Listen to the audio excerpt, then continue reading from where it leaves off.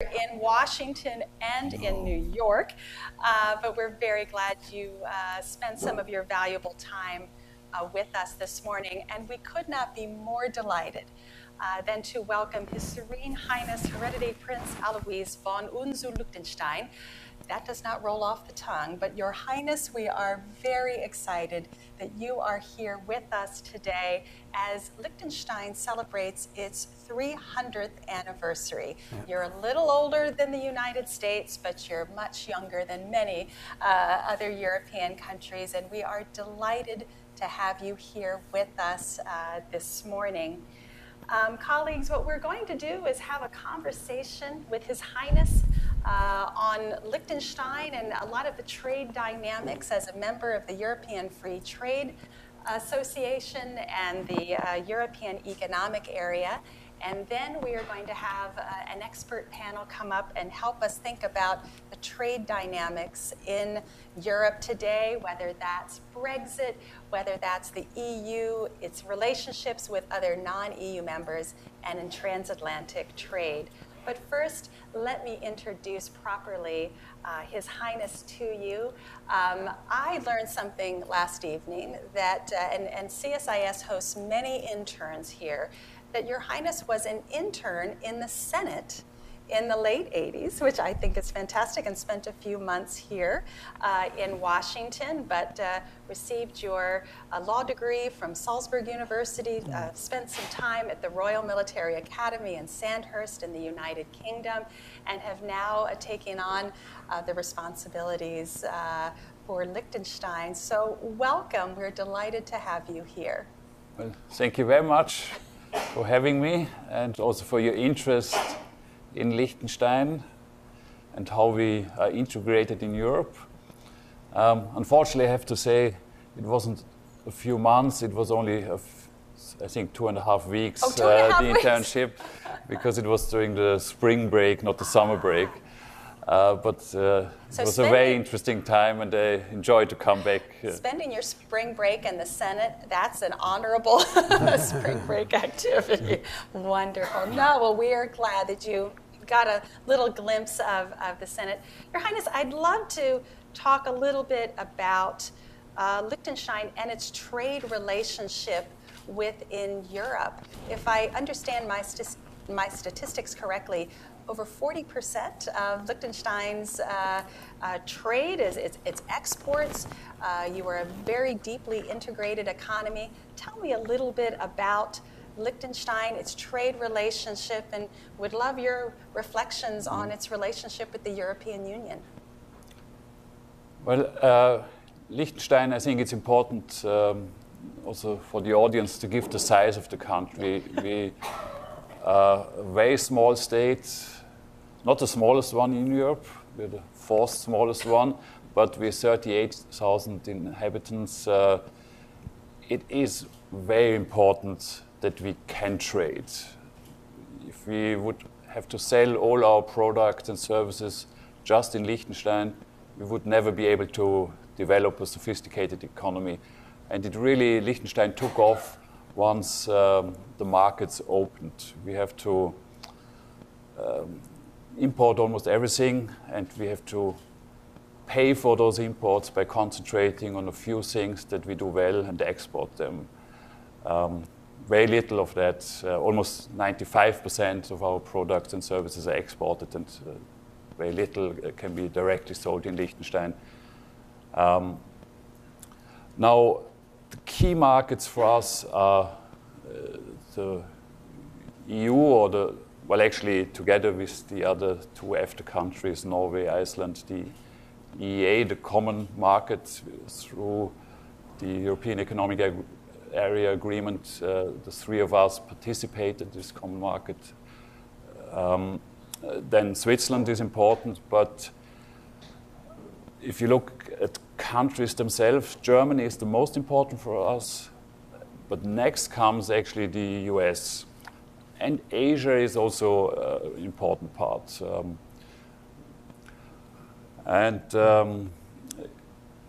Liechtenstein is perhaps best known internationally for its financial center, but we actually, Europe, I think, among the most industrialized countries in the world, with almost 40% of GDP and people employed in the manufacturing industry. And that's also one reason why this access to the common market is so important.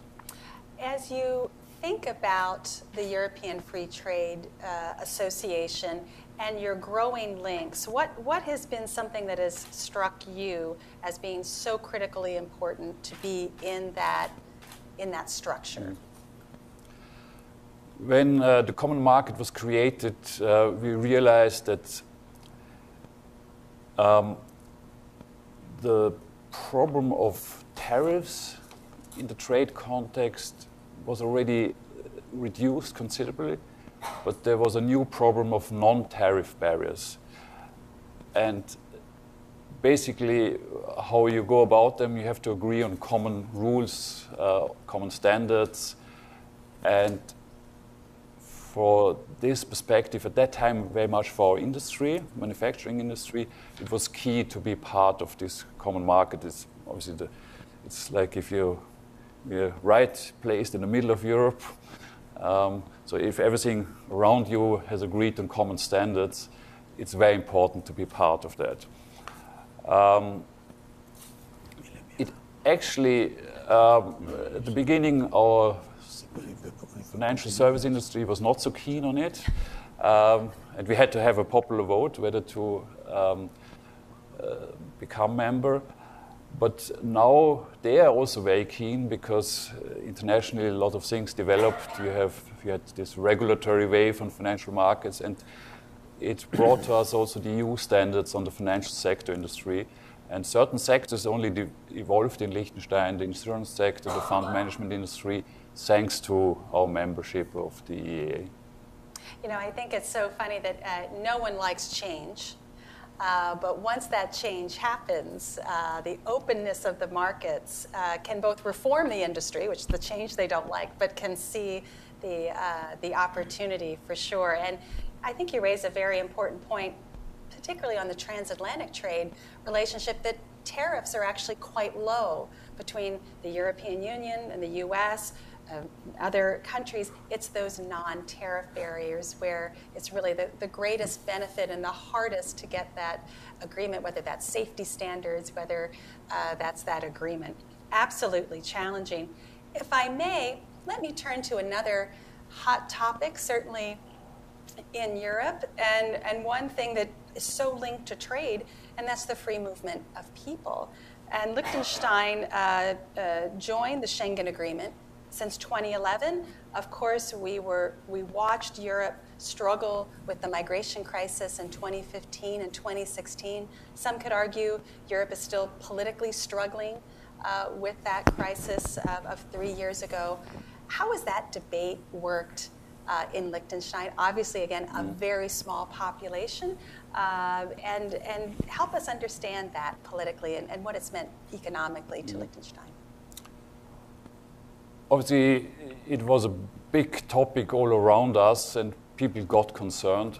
However, when we joined the European Economic Area, or when we became member of the Common Market, we negotiated a clause to the free movement of people.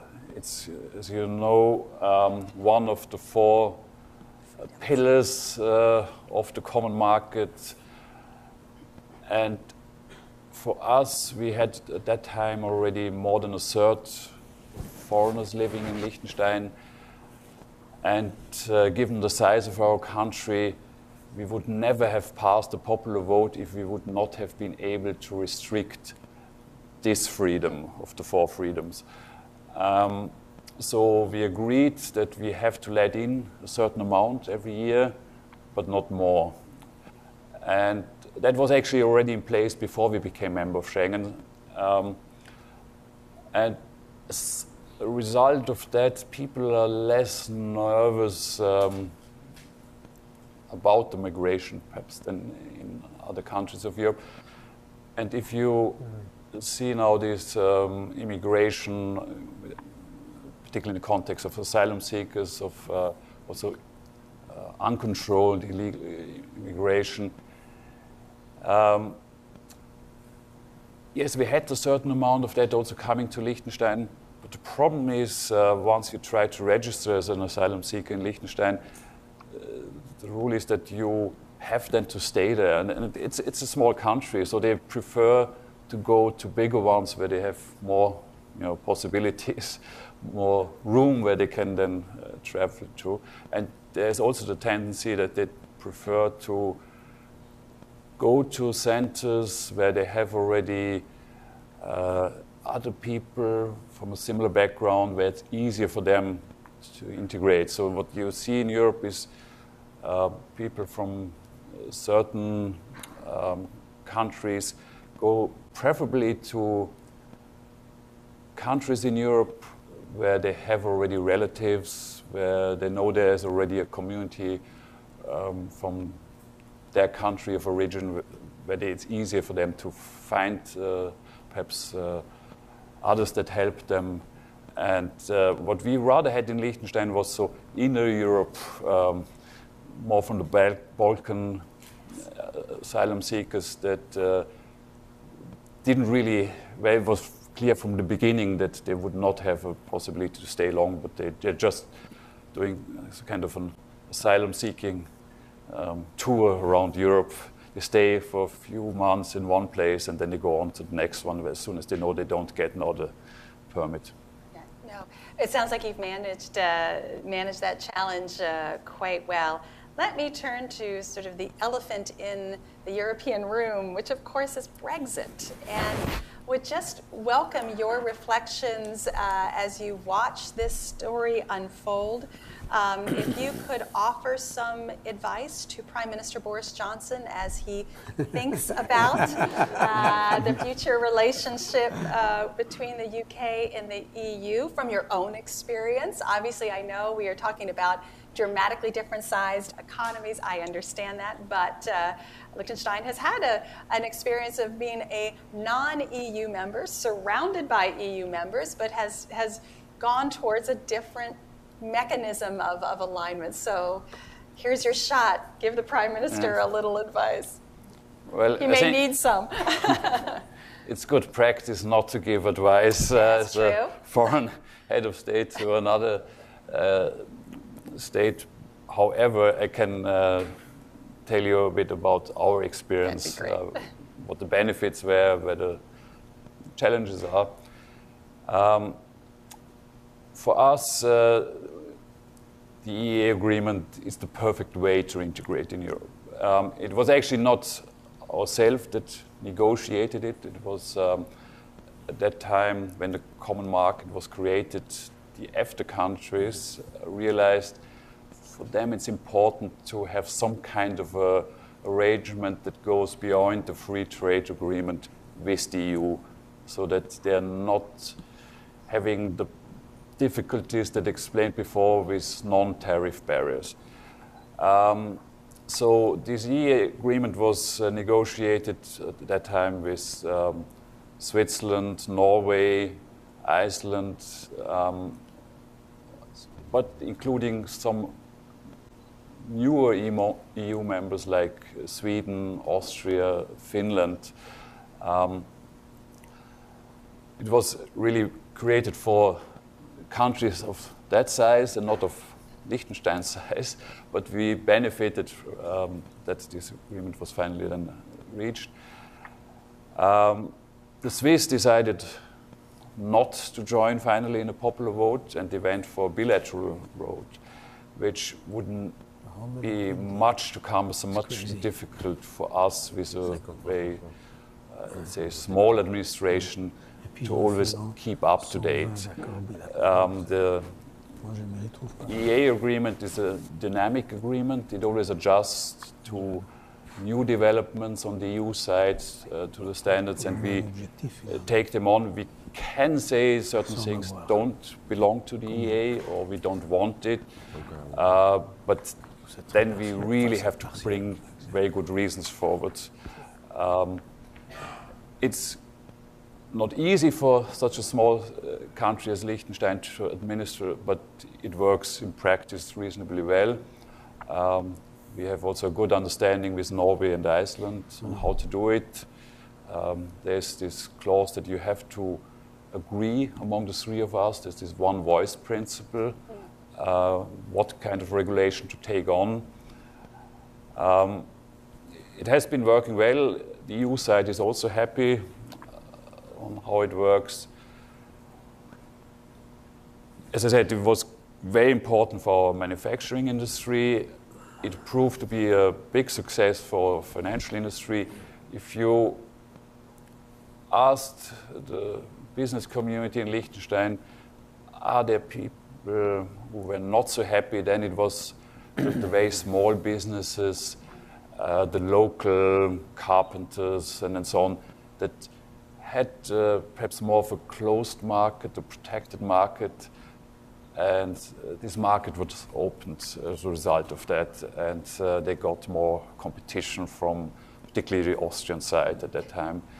Whereas our big companies, as Liechtenstein is such a small market, they were never protected. You know? They always had to be successful on the world market. That meant perhaps initially a bigger hurdle for them to be able to thrive, but once they passed this hurdle, they had a good fitness test. So for everyone else, it worked very well, and there was not too long ago a popular vote. Well, it was an opinion poll, not a popular vote, and it had approval rates of 85%. So it really is well, let's say, anchored in our society in the meantime. I remember when there was much discussion in the UK about a Norway Plus type of arrangement. They were really contemplating this argument. Norway was a little concerned that this size. Did you share some of those same concerns that those three, Norway, Iceland, Liechtenstein, smaller economies would be completely transformed? Should the UK have really seriously considered that option? Well, it obviously would completely change the dynamics. I explained before this one voice principle that obviously makes it more difficult if you have an additional country to agree on, and if it's a big one and the country that likes to go its own way anyway on those matters. However, I see it rather unlikely that the UK would decide to go this way, because we take on always very much the same rules that they actually don't want to take on any longer, but not all of the rules, but some of them.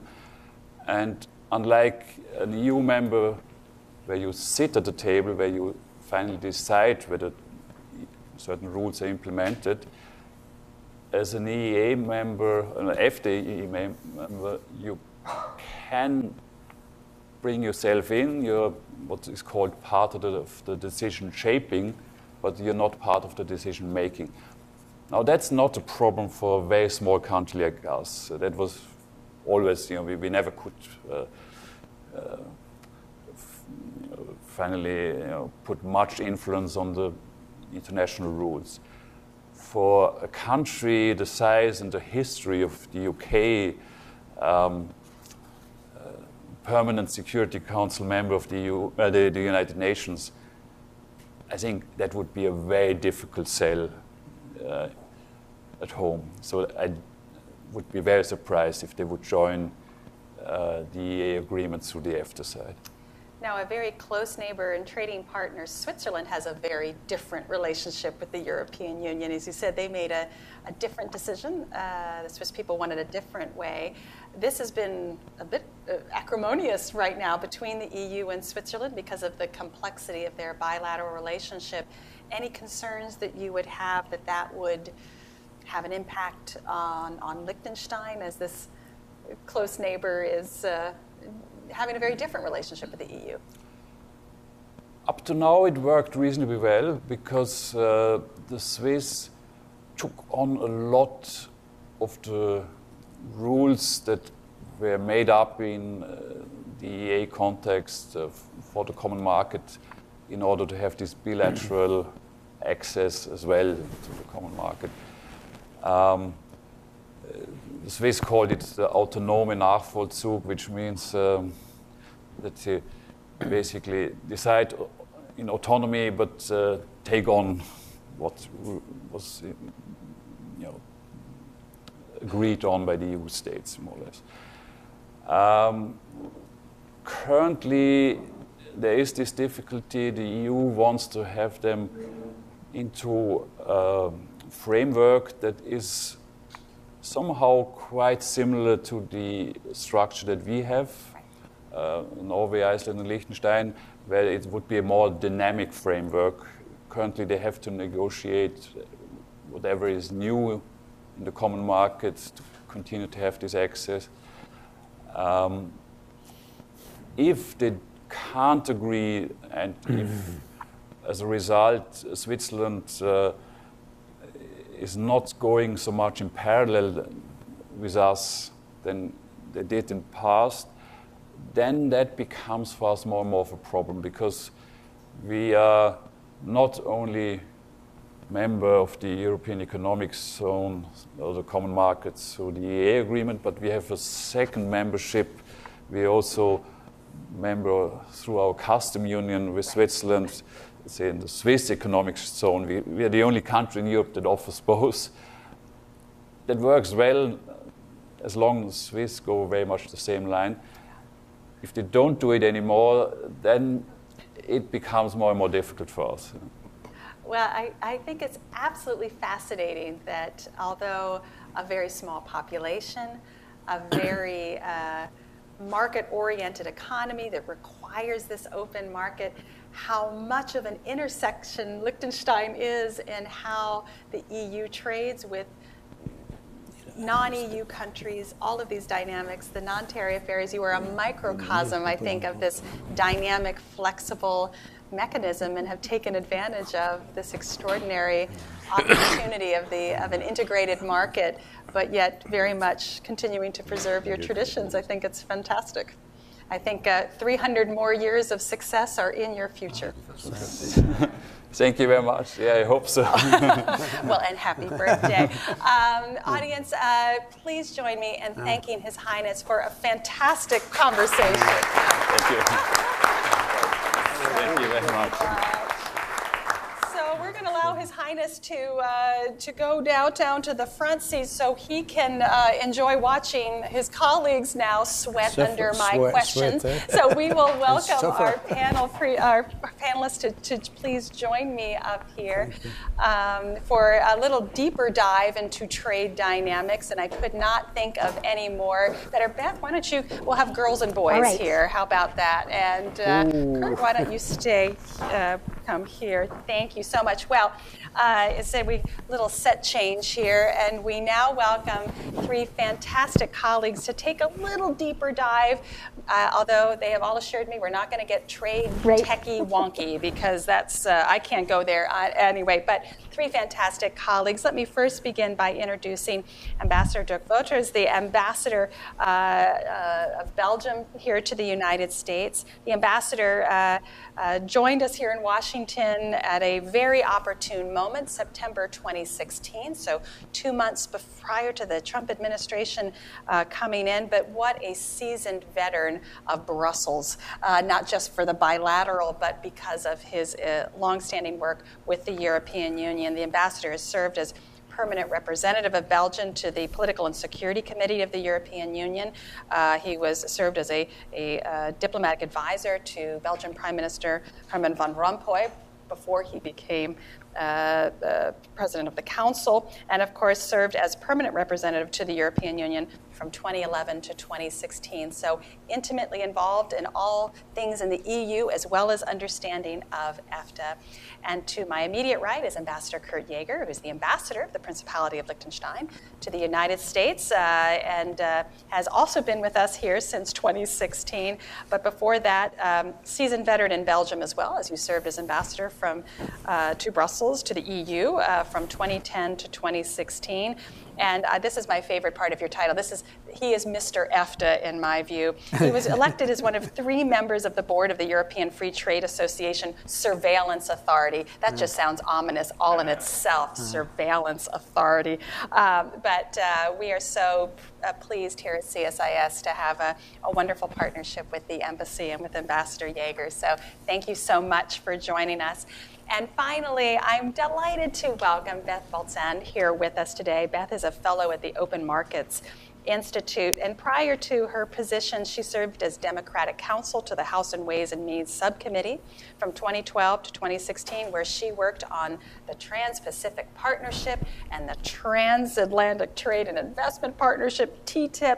But prior to that, she was Associate General Counsel in the Office of the United States Trade Representative, USTR, from 2003 to 2009. So you have that Hill and legal perspective, which, as we know, every good trade agreement has to go through congressional approval and a lot of legal scrutiny. So we are looking forward to Beth's comments. Okay, I didn't tell you, just for ease of audience purpose, we created this little, just to have everyone make sure they understood the difference between EFTA and EEA, but we thought we'd give everyone just a general primer on this and talk about it in sort of the most constructive terms, and then we'll talk a little bit about Brexit, hope a lot about Brexit, and then we're going to talk about the U.S.-EU trade relationship, which has taken a few bruises here in the last few months. So, Ambassador, let me start with you. Just offer your reflections from your time in Brussels, this relationship, FTA, EEA, with an EU country, and what are your reflections on this trade relationship? Thank you, Heather, and thank you for having me here in this panel. Now, my personal recollections are one of a success story, I think. I would qualify the European Economic Area, both in terms of the basic treaty that created it, as in terms of the professional, economic, and human relationships that have been established since the creation of the European Economic Area between or among 31 countries in Europe. On the one hand, 28, still 28 EU member states, and then Liechtenstein, Iceland, and Norway. And why I qualify this as a success story from our point of view is that, first of all, as was said before, it gives full access to the single market. It's a full access, I think. Second, it guarantees the 4 freedoms. The 4 freedoms, which are not just a slogan in Europe. I mean, there are very strong feelings in Europe about the free circulation of persons, goods, capital, and services. So I think it's important. And of course, it also guarantees equal rights in terms of everything that's concerned with competition and participation in the economy. It's open for enlargement. If you have new members of the EU, they can also join the EEA. And I think finally, the whole question of uniform application of the rules that these 31 countries want to adopt, integrate in their legislation, and follow up on. I think that the surveillance and keep an eye on the respect of these rules in order to have uniform application. I think a good solution has been found. We call it a 2-pillar structure. So you have institutions on the EU side, mainly the European Commission and the Court of Justice. And then on the other side, you have the EFTA Surveillance Authority established in Brussels and a separate court. So, and I think that this 2-pillar structure up to now works relatively well, and it's important to guarantee uniform way. So overall, successful, I think a successful model. Is it a soul-saving model or a model or construction that can provide universal happiness for everybody, all the other countries in the world? I mean, I think we should recognize that there are also limits, and that it's not a model that you can automatically apply to other situations. We also have to understand that there are areas of economic activity, and not just economic activity, that are not covered by the agreement. Most of the common agricultural policy, the fisheries policy, but the economic monetary union, foreign security policy, common trade policy, not covered. So one has to find other arrangements for cooperation or integration regarding these EU policies. And there, of course, you can have two reactions. If there's an interest of one of the three countries, for example, like Norway, take Norway, to do something in a certain field, or on the other hand, the European institutions say, we want to do more, for example, on agriculture with Norway. Of course, Norway can say, we are interested, or we drag our feet, or we're not interested.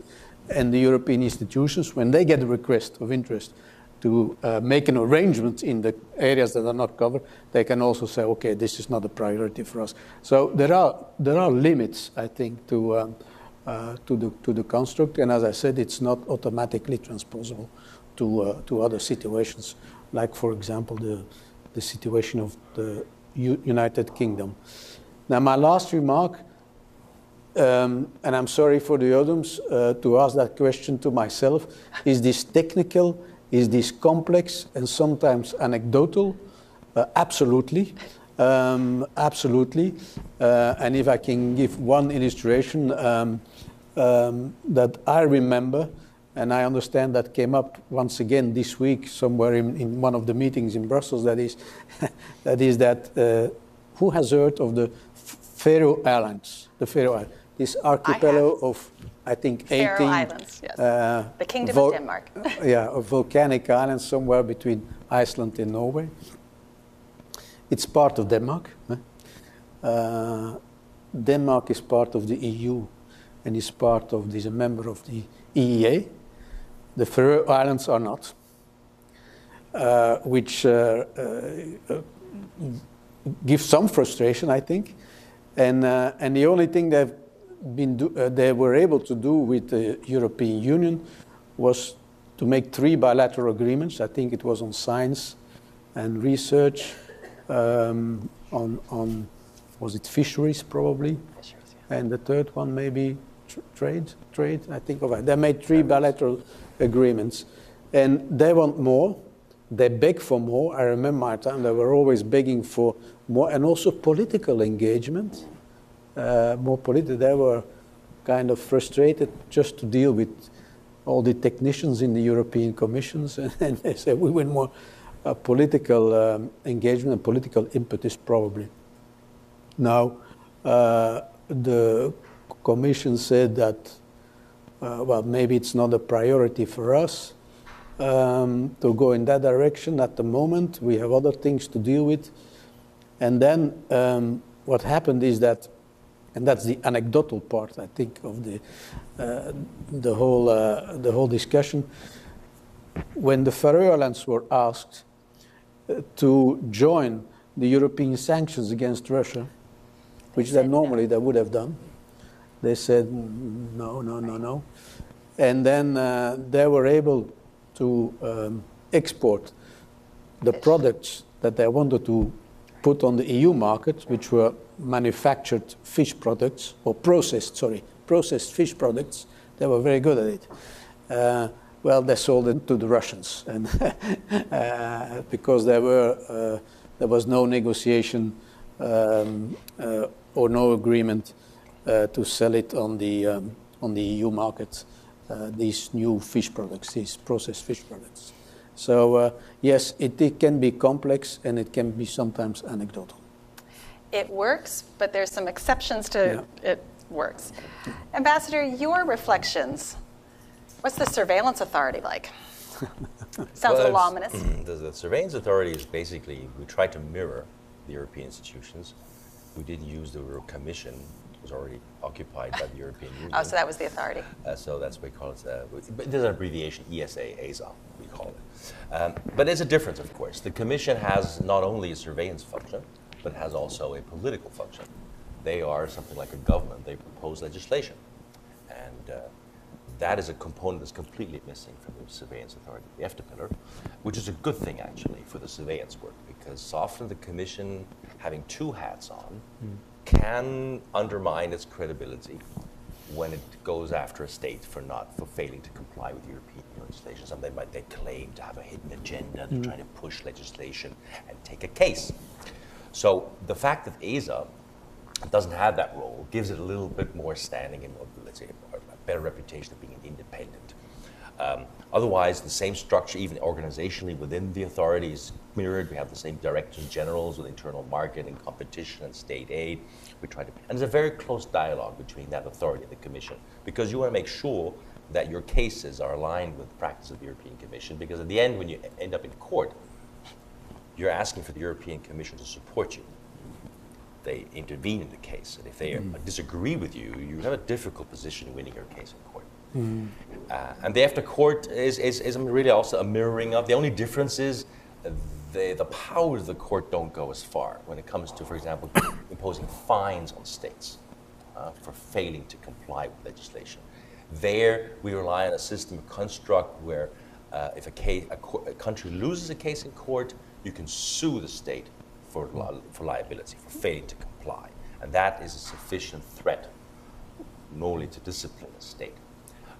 But I mean, going back to what you said, Dirk, I mean, it is probably a historical opportunity. It was one in the 1990s to get that done. Don't forget, the EFTA side, the pillar was composed of 7 states. It was really 2 multilateral organizations concluding agreements. So it's not, bilateral ones with each individual state. It was 2 big trading blocs. And Delors at that time, his vision, I think, was right. He said, why should we fight each other? Let's try to join forces. And the compromise of having 2 separate institutions on the EFTA pillar side, of their own, would not have been possible in a bilateral agreement. Let's face it. I mean, it looks weird to have an independent court if there's only one member state. So now we've shrunk to 3. We had a discussion, what happens if we shrink to 2? When Iceland, at one point, Iceland is here, joining the European Union, there were some discussions. Now, amazingly, the agreement caters for that sort of situation. We would, for example, then co-opt the 3rd member of the court, and co-opt the 3rd member of the commission to make sure you always have 3. So they actually wisely anticipated that situation. It never came to that. Maybe one of these days it is. Is it considered an anteroom in some ways? I mean, Norway, who knows? Maybe it would someday, although you can't see that politically right now. I think the exercise with Iceland was healthy, because we discussed it through with the European Union, what would happen if, and everybody said this is not going to jeopardize the agreement. And amazing, I mean, you have to admit, when the EEA was negotiated, it was for most states, because at the beginning we were not a member, it was considered a transitional regime. And most of them left and went to the European Union anyway. The Swiss, obviously, one of the reasons why they didn't join was they were afraid of the second step, joining the European Union, which did not have sufficient support in the population. And Norway, as you know, had their vote on it. They tried also to join the European Union afterwards, but it was rejected by their people. So the temporary regime turned out to be quite long enduring, 20 years now, 25 years soon. That's quite a long period for a transitional arrangement. All right, Beth, let's swing to the transatlantic part of this. I'm going to just tell our audience, and then you told us, as you were reading EFTA, you said it was elegant. I have never heard of a trade agreement described as elegant. So I want to hear why you think it's elegant. Well, one of the issues that we have with trade and the backlash against trade, this actually gets into the regulatory issues and non-tariff barriers. These agreements are now, the USMCA is 32 chapters long. I think very few people have actually read it. I think very few people know what's in it. And that seems to have no relationship at all to whether people support it or not. So last night when I was looking at EFTA, it's a 30-page agreement. The intellectual property chapter alone in USMCA is twice that length. So this brings up the question of what exactly are we trying to do with these trade agreements? What is their purpose? What is the goal? I think the top line goal has always been that trade agreements are supposed to aid peace and prosperity. That's supposed to be the top line message.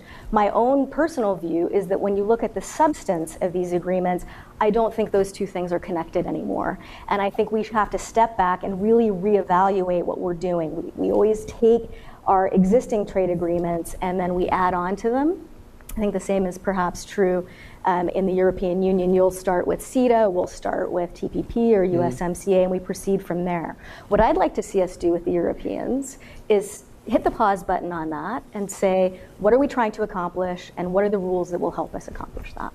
Well, and I think this is also bringing this up to a strategic understanding. So often, and this is not because I cannot understand the technical specifications of it, but you lose people in the technical specifications of that, even though I understand it represents millions and millions of dollars in jobs. I fully respect it, but you lose the popular support if people don't understand how those hundreds and hundreds of pages impact their lives. And if I could add to that, because some of the rules that people don't look at are the most important rules, and they're the content rules. The manufacturing content rules in US agreements are really, really weak. So they allow third parties to basically free ride on the agreement. It is no wonder that the manufacturing sector in the United States was in revolt. And if you look at the states that were swing states in the election in 2016, those were blue-collar states. That's Wisconsin, Pennsylvania, and Michigan. That's where you see the highest import penetration from China.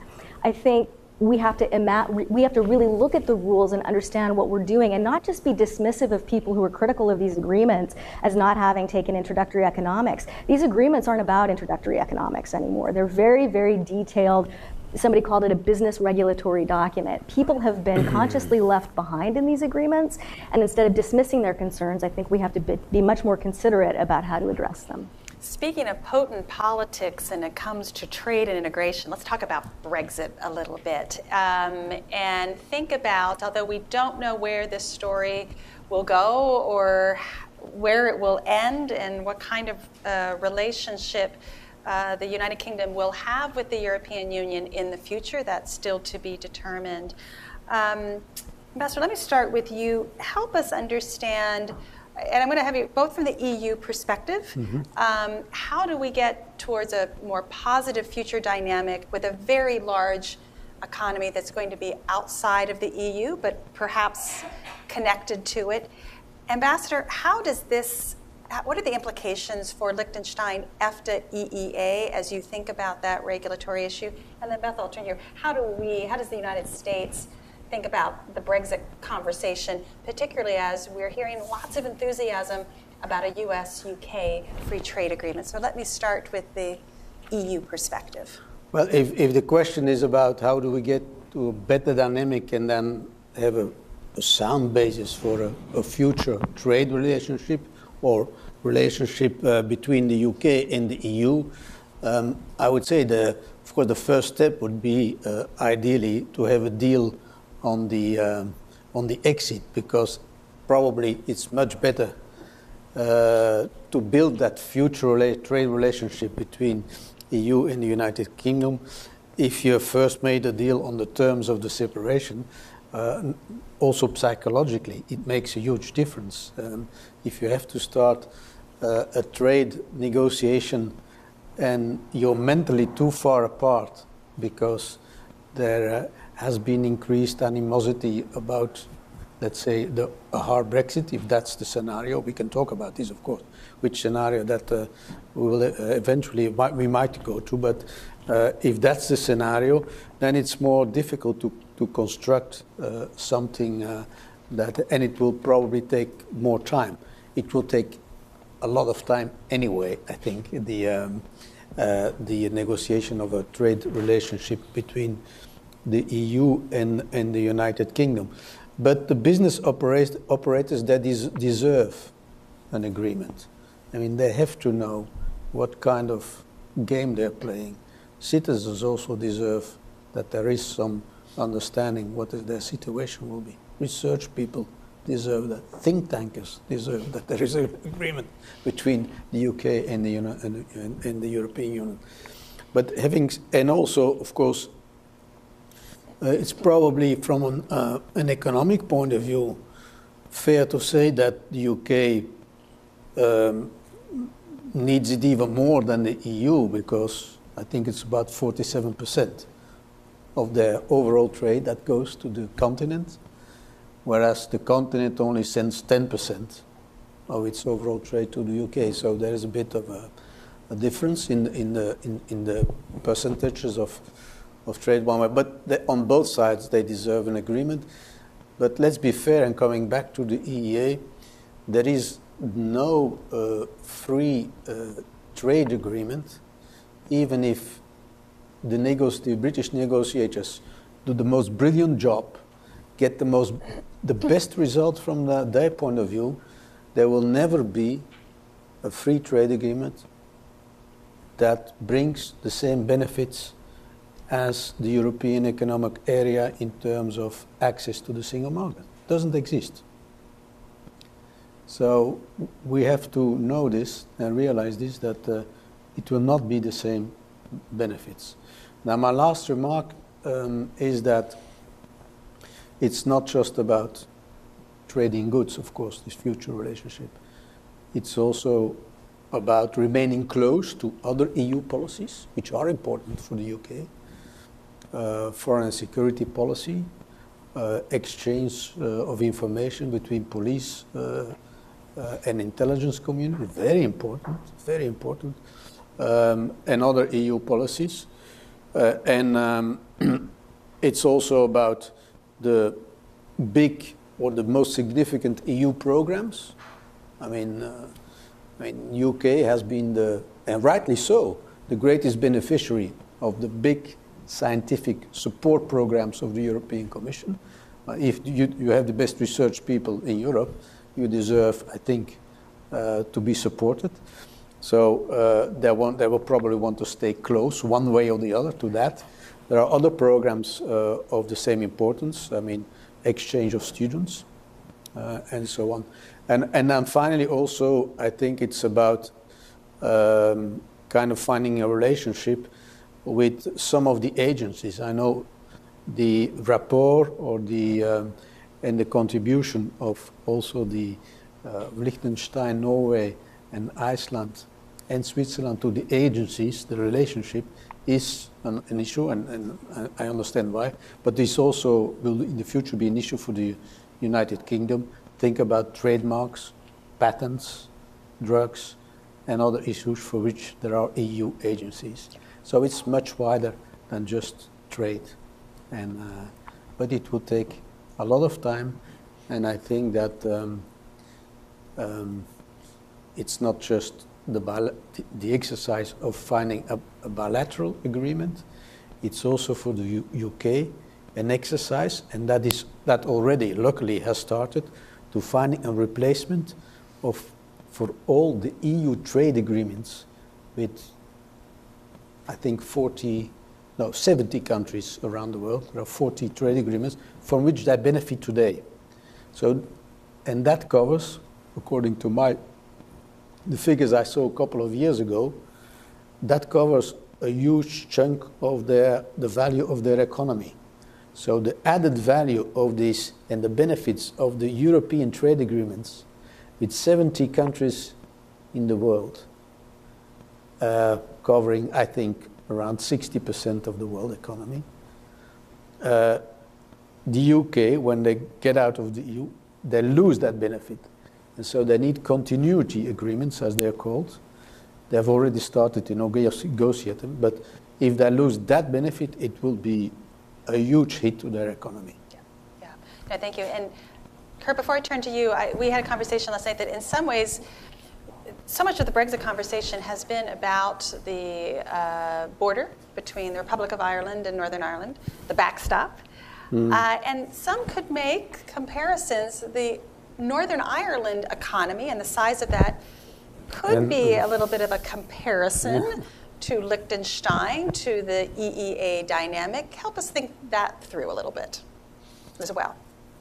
I mean, I think you can make that comparison. There's a model, Your Highness, you referred to this dual marketability concept that we had to come up with to stay in the customs union with Switzerland and join the common market. So because we were so small, or are so small, the European Union was willing to grant us a privilege. Because we had a customs union with Switzerland, we wanted to continue to serve the Swiss market without any border controls, but we wanted to access the common market as well. Now, that's in itself a contradiction. But when you look at the development over the past decades in the area of trade of goods, more and more of the control mechanisms when it comes to verifying whether goods comply with the standards don't occur at the border anyway. They're backpacked at the level of the company. And services, anyway, you don't need borders to tax services. They're irrelevant. So it's a small country. The concept was that you say, we do verification at the level of the Liechtenstein companies. So you can decide as a company whether you want to serve the Swiss market only. Then you only have to comply with Swiss standards, but you cannot serve the European Union market. Or you decide, I want to produce for the European Union market, and then the company that manufactures is verified, checked on spot that the standards are met. In practice, it turned out that practically all companies opt for the European Union market. And because, as Your Highness said, the Swiss have anyway unilaterally decided to align their standards with the European Union, we don't have a problem. So with services anyway, if you want to make sure the service provider complies with European standards, you'll have to do it at the level of the company. It's either licensed, has a European passport, it doesn't. You don't need a border control for that.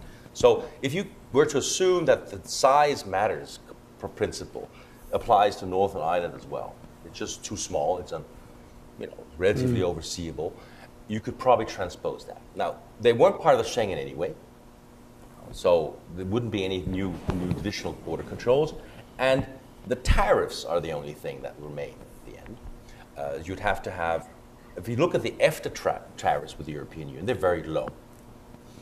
If the UK were to agree with the European Union on a level of tarification for goods as we have with EFTA, the burden would not be significant. The biggest impediment to trade for a company is we pay European Union tariffs, but this is not the tariffs. It's the compliance with the standards, the access to non-tariff barriers, and that you could solve, saying that all companies serving the European Union market out of Northern Ireland will be subject to European standards. I think that would be a possible thing. Stretch, but the condition is that the UK accepts a separate regime for Northern Ireland. That's a political decision. I mean, nobody could take that for them. Let it be said that you may have solved the Gordian knot of the backstop. I just want it's said here first. Thank you so much. All right, Beth, help us think through the mechanics of the magnificent US-UK free trade agreement that is on our horizon, with understanding that we've just got so many complexities because we don't know how, when, under what conditions the UK will leave the European Union. But I would welcome your thoughts. We've already heard from Speaker Pelosi some concerns about how the impact on the Good Friday Agreement. Exactly. So just welcome your thoughts, putting on both your USTR, but as well as the time you served on the Hill. Right. So, and it started with Mr. Neal, who is the chairman of Ways and Means. He expressed concern over the effects on Good Friday. Then it made its way to Speaker Pelosi, and Senator Schumer, Minority Leader Schumer, has also talked about it. So I think when you've got those three people talking about it, that should be a real warning sign that the way the backstop is resolved is going to have an impact on what the U.S. does. There's a very interesting wrinkle that just happened, which is the U.S. and Japan recently concluded an agreement that, according to the administration, does not have to go through Congress.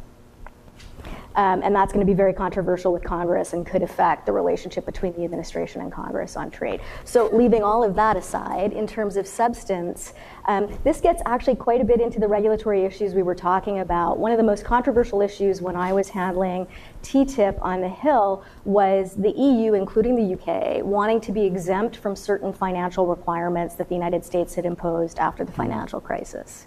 Now, the SEC is busy unwinding those, so maybe that won't be an issue after all. But those are the kinds of issues that are present that we don't often talk about because we're so concerned with the bilateral high-level relationship.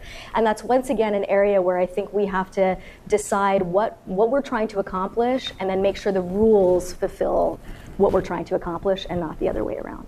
So can I just go back a little bit on using the executive agreement for the U.S.-Japan? Is that barring the controversy, is that a model? Can the executive branch do that? And would they increasingly do it?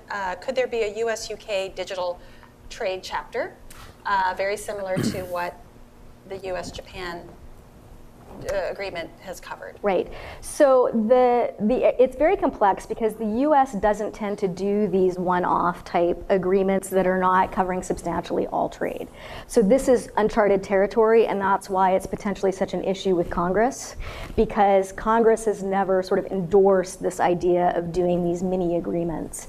And I don't want to get wonky, so I'll say I think digital trade is in a different bucket because Congress, it's a question of constitutional authority. So I would just put digital trade in a different bucket, and we can talk about that more if people are interested. The issue with Japan is that once you're talking about tariffs and the rules that are around those tariffs, then you're talking about a very particular provision in one law, the Trade Promotion Authority, that has never been used for that purpose. And that Congress is very concerned. It was intended, really, if you read the legislative history, to deal with WTO sectoral issues. So the Information Technology Agreement, the Environmental Goods Agreement, where you have a subset of WTO members who are agreeing on something, but then those benefits are extended to everyone. The idea of using that provision to try to do a bilateral agreement that's a sort of mini trade agreement, I think is very, very controversial. And we don't exactly know how that's going to pan out. Very helpful. It almost sounds like we're making, as the Swiss have done these very narrow bilateral agreements with the EU, it sounds like that's sort of in the keeping with what the U.S. is trying to do under Japan. Fascinating. Okay, I'm going to keep pulling our concentric circles out here. I'm going to talk about the transatlantic trade relationship. So clearly, speaking of the WTO, had a very significant decision that allows the U.S. to impose tariffs on the EU for Airbus subsidies. We already have existing U.S. tariffs on steel and aluminum, some countermeasures that the EU has placed. I worry that we are sliding into a very adversarial trade relationship with the EU.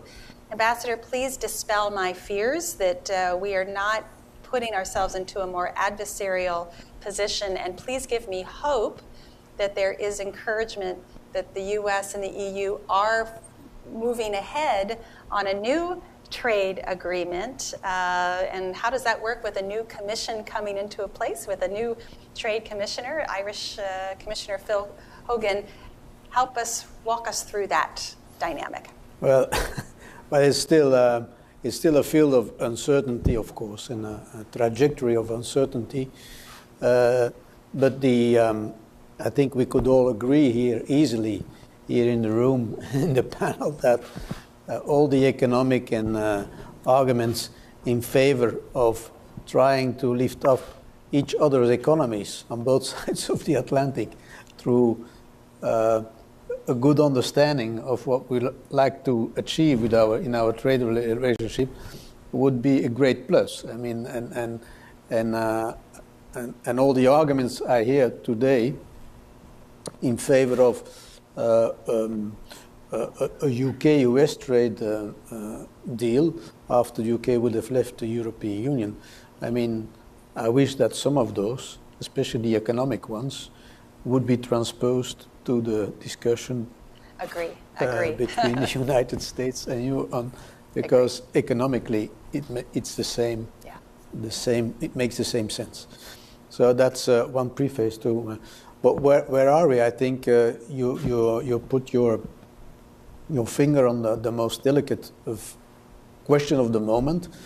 Airbus and Lockheed, the subsidy files, on which yes, both sides will be in a position that they will have a legal basis soon to impose compensatory measures on the other side. Now, the difference with all the other files is that here there is a legal basis. That's the big difference. I mean, the US is perfectly, the administration is entitled to do what, and then there's a risk of countermeasures, and if Europe does the same. So I'm afraid this will happen, or happen in part, despite the fact that there is at the same time, I think a real desire in the U.S. administration to start fresh and to do kind of reset with the new EU leadership. I mean, Secretary Pompeo has been reaching out, but not just Secretary Pompeo. Early September, an unexpected trip to Europe, or at least unexpected trip to Brussels. And there are other contacts ongoing, informal, that indicate that, or that at least express a willingness to start afresh. Now, this coincides exactly at the moment that the WTO will give probably the authority to take a certain number of measures. So that will not be but the big file on which I hope and we can continue to fight off a worsening of the transatlantic trade relationship, that is of course the cars. But there we're talking about big trade. It's about billions and billions and billions. There, my sense is that the date for a decision will be more postponed in time, I think. Okay. And then there are other issues on which there is, luckily, we can report some progress. I mean, there has been in the White House a couple of weeks ago, there was a signing ceremony on the export of the United States to Europe of hormone-free beef. Sorry to mention this in the morning, early morning, but okay, that was, and I think that one could imagine that the same positive spin can be given.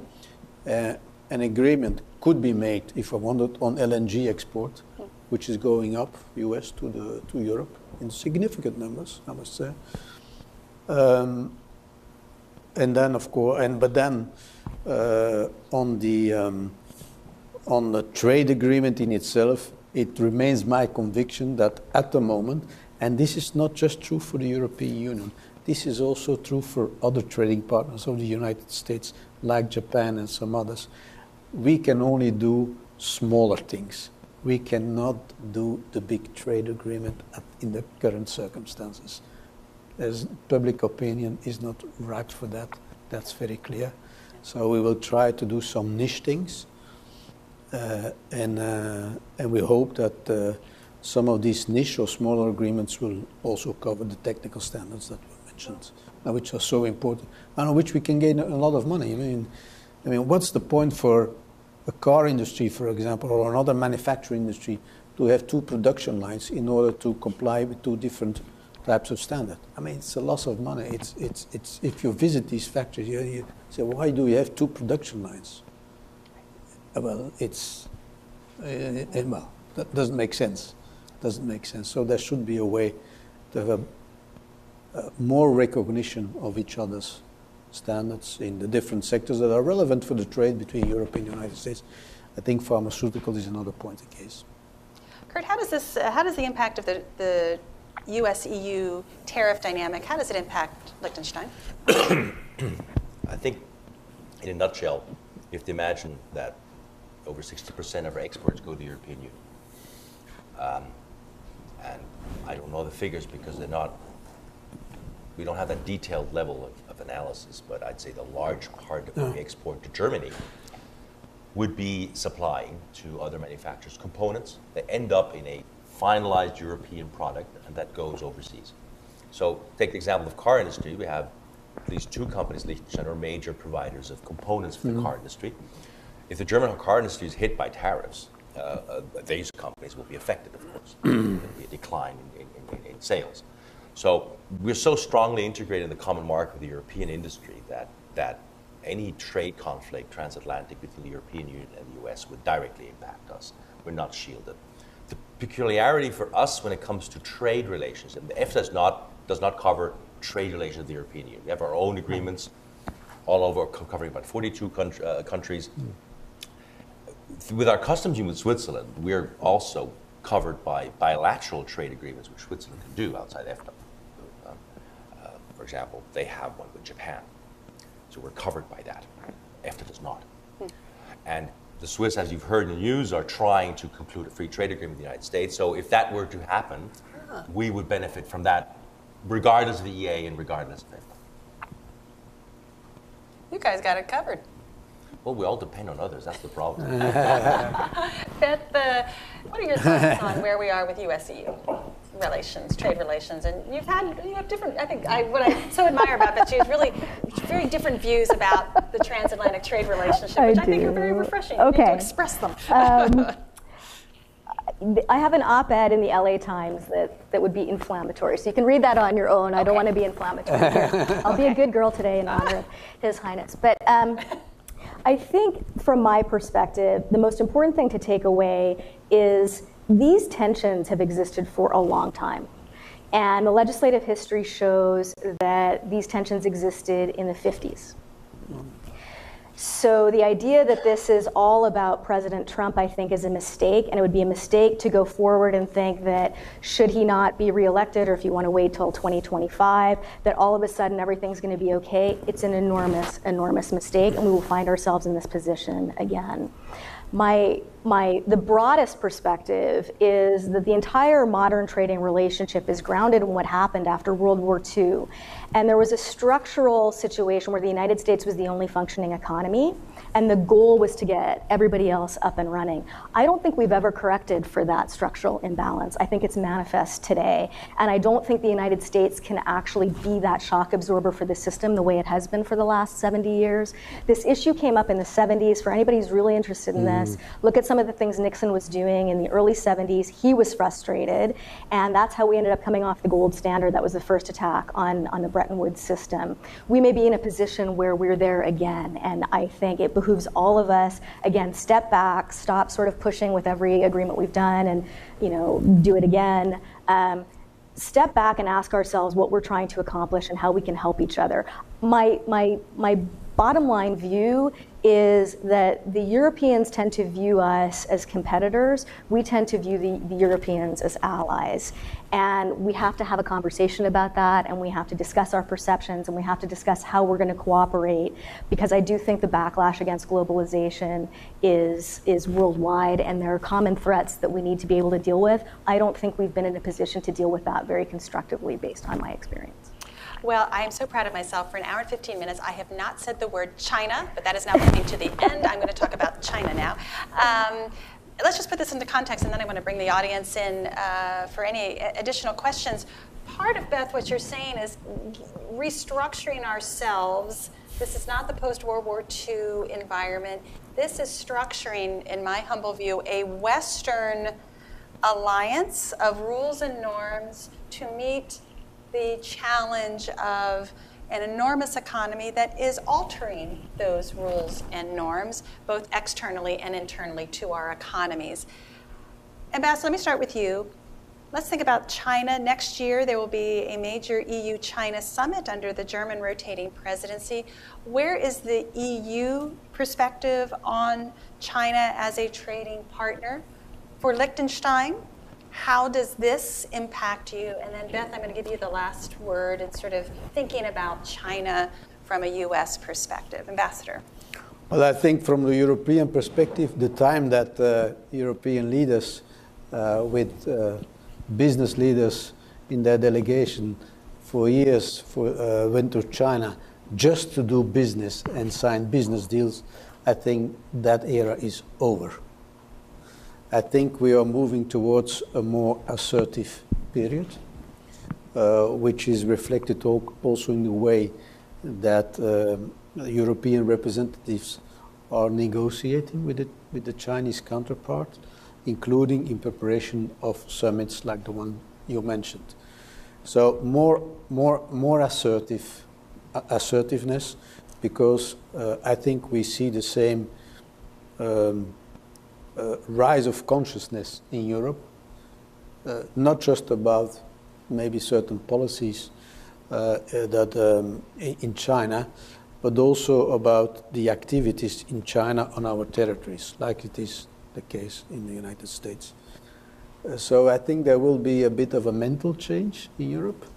I don't think that there is any willingness to go into using the instrument of tariffs in Europe against China. I don't think they were there.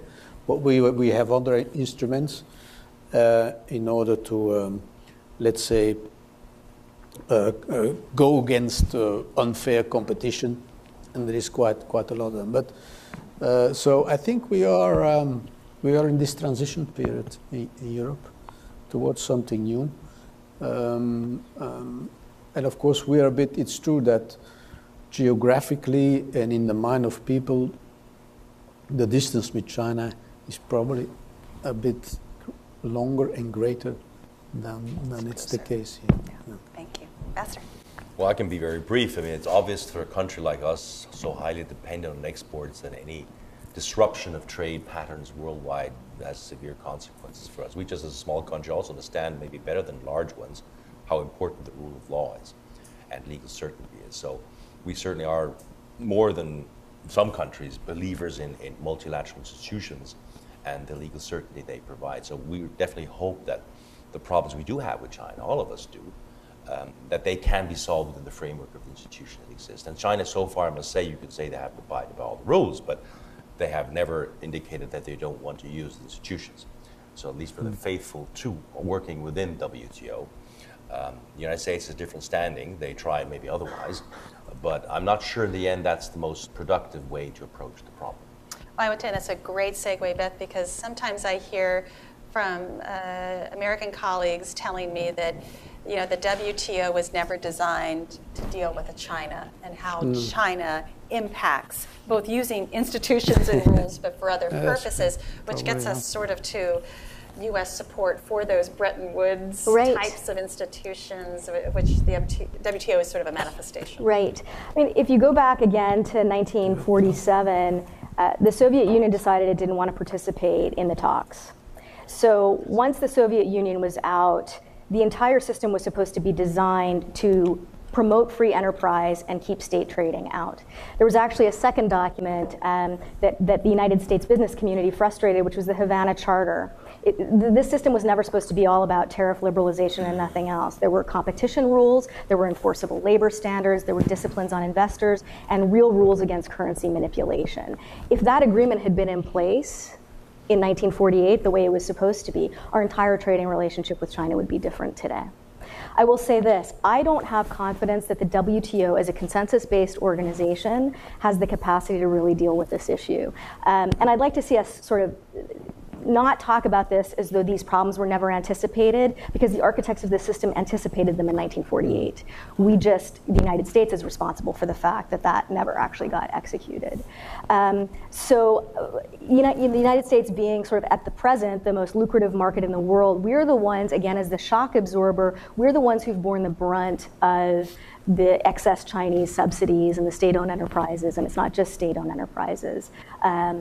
And I think that's why you're seeing the U.S. groan the most under the strain of the way the global trading system has emerged. What's interesting is that as a result of the tariffs, you're starting, the national security tariffs, you're starting to see other countries feel the pinch a little bit. And I hope that people can take away from that the experiences the United States have had, this isn't just being bombastic, it's not being jingoistic, it's not being nationalistic.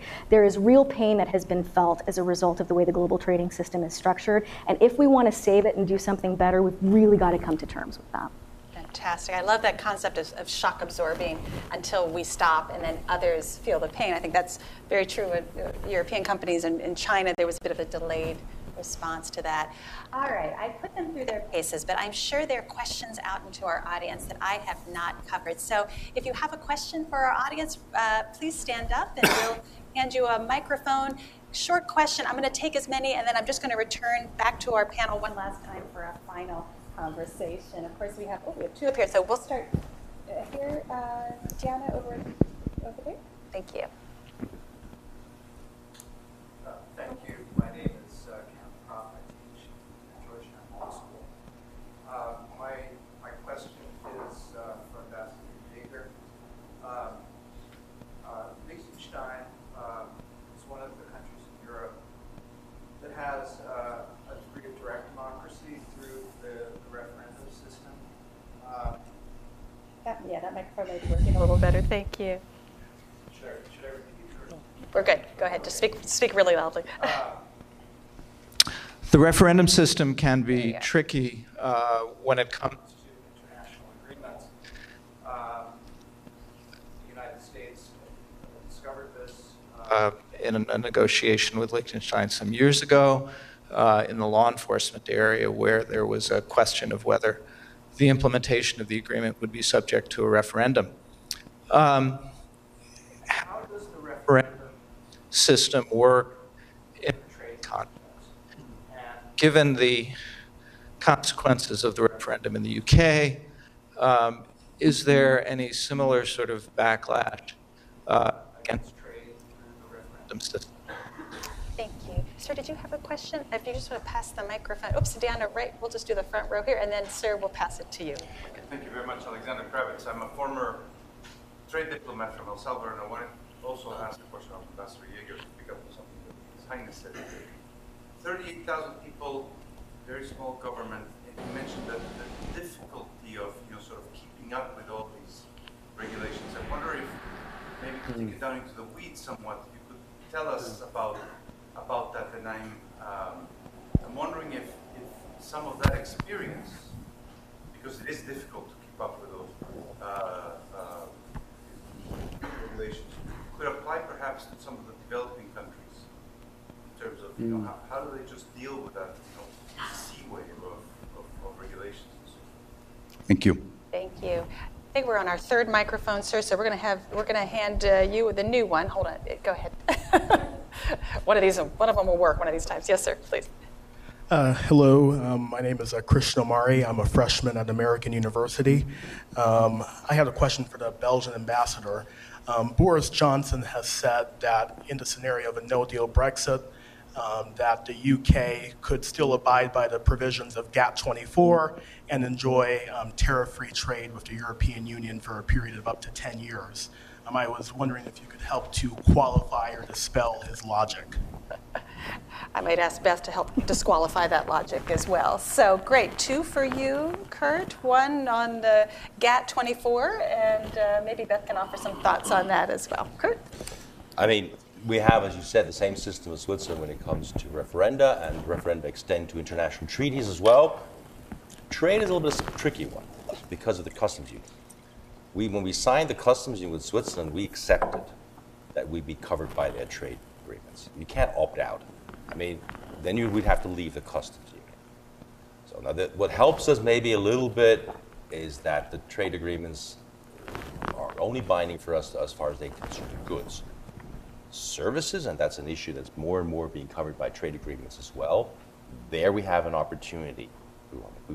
Unlikely politically would we do that. See, there's quite a large similarity in the way of thinking between the Liechtensteiners and the Swiss. We're both highly export reliant.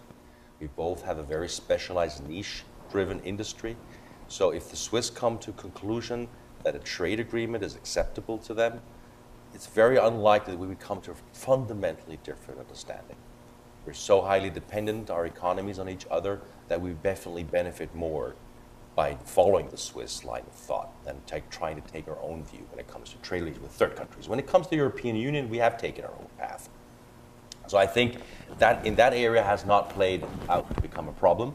As you said, you have the area of judicial cooperation. Of course, we're completely independent, and then we can take different positions. The question about how do we cope with the challenge being a small country, I mean, that's a very current question. I'm constantly being asked here in the United States. And I think being small has advantages. You can simulate, you can play models, exercise, experiment with things more easily. The lead times for transformation in our country are much, much shorter than a large country. We did a major restructuring of our budget. Within 2 years, we cut out 20% of our budget. You cannot do that with a country with 80 million people. It's not going to happen. It's much more complicated. So, to give an illustration, we were approached for many times, and still are being approached, by Andorra, San Marino, Monaco. They're trying to come up with a deal with the European Union. Now, EEA is not an option for them, for various reasons, but they're going to try to find a kind of association agreement. But it's going to be something like subjecting themselves to European standards. So they're concerned, the European Commission was concerned, how are these states going to cope with their requirements? Are they going to be able to comply with that burden? And we can teach them a little bit from our experience and how you do that best. And there's small things sometimes, the way you run your administration. You've got to be very lean. When you have a different language, you make sure you don't have a constitutional requirement that you have to translate every single regulation in your national language. That's a huge burden. But when you're a small country, what you learn more easily than a large one is you accept that standards might not always be invented by you. And the standards set by others are not always bad. So by accepting that you have to live by standards that are developed internationally takes a lot of burden off your legislative process. I mean, if we in Liechtenstein had to come up with all those sophisticated standards in consumer protection and pharmaceuticals and chemicals, I mean, we don't even have the expertise to do that. So if the politicians understand that, take it as it is, they're probably not that dumb in Brussels. If they develop rules on chemicals and pharmaceuticals, they're probably not that bad. And it's unlikely that we will come up with much better ones. So that political acceptance that you cooperate with others and you give up part of your sovereignty makes it easier. If you do not behave that way, then I think it's practically impossible, because it would just drag you, you'd be overcharged administration. Yes, thank you for that question. I don't know which specific directives the British government has sent to their custom officials in terms of application of or non-application of tariffs at the border. But our understanding, and also my understanding, is that if there is a no deal, that what becomes applicable is the WTO regime, which in the case of the UK would mean that in their trade with the continent, the average tariff would move from 0, which is the case today, to on average 6%, and sometimes, depending on the products, more than 6%, which certainly is the case, especially for agricultural products. That's our understanding. But I think your question illustrates also that it's very difficult to deal with a no deal, and that if it comes, unfortunately, to that situation, I think business might depend also a lot on the several call centers which will be set up on both sides. Just let me turn to Beth. What would a no-deal Brexit go to GATT rules? What impact would that have on the U.S. and U.S. dynamics? If you could just reflect on that, it would certainly be a shock. It would be a shock. It reminds me a little bit of the situation where we've been talking about whether to withdraw from NAFTA or not. I think we underestimate the nature of supply chain dependency as a result of all these trading arrangements, which is often a good thing. It's sometimes a bad thing. So I just want to put that caveat in there.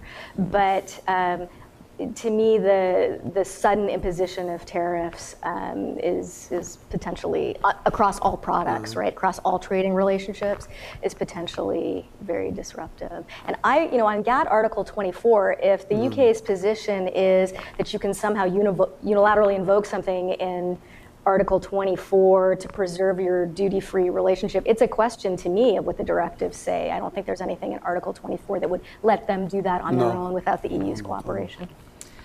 So it's going to be sticky, I think, and we have, what is today's day count? Day 32 until October the 31st, maybe, if I have my days right. So we will look forward to those answers. Let me just say and begin with Your Highness, thank you so much for your framing remarks, a wonderful discussion, and thank you, colleagues. We dove into a lot of issues. You did not get wonky, I assure you of that. But we all have a better understanding of EFTA, EEA, a nimble, small economy surrounded by the EU, dynamics within the EU on Brexit, the US, and then thinking about future challenges, current challenges, China. What a great conversation. I feel like we've ended the week on a high note. It was a difficult week, but we did it. Colleagues, please join me in thanking our panelists for a great conversation. Thank you. Thank you.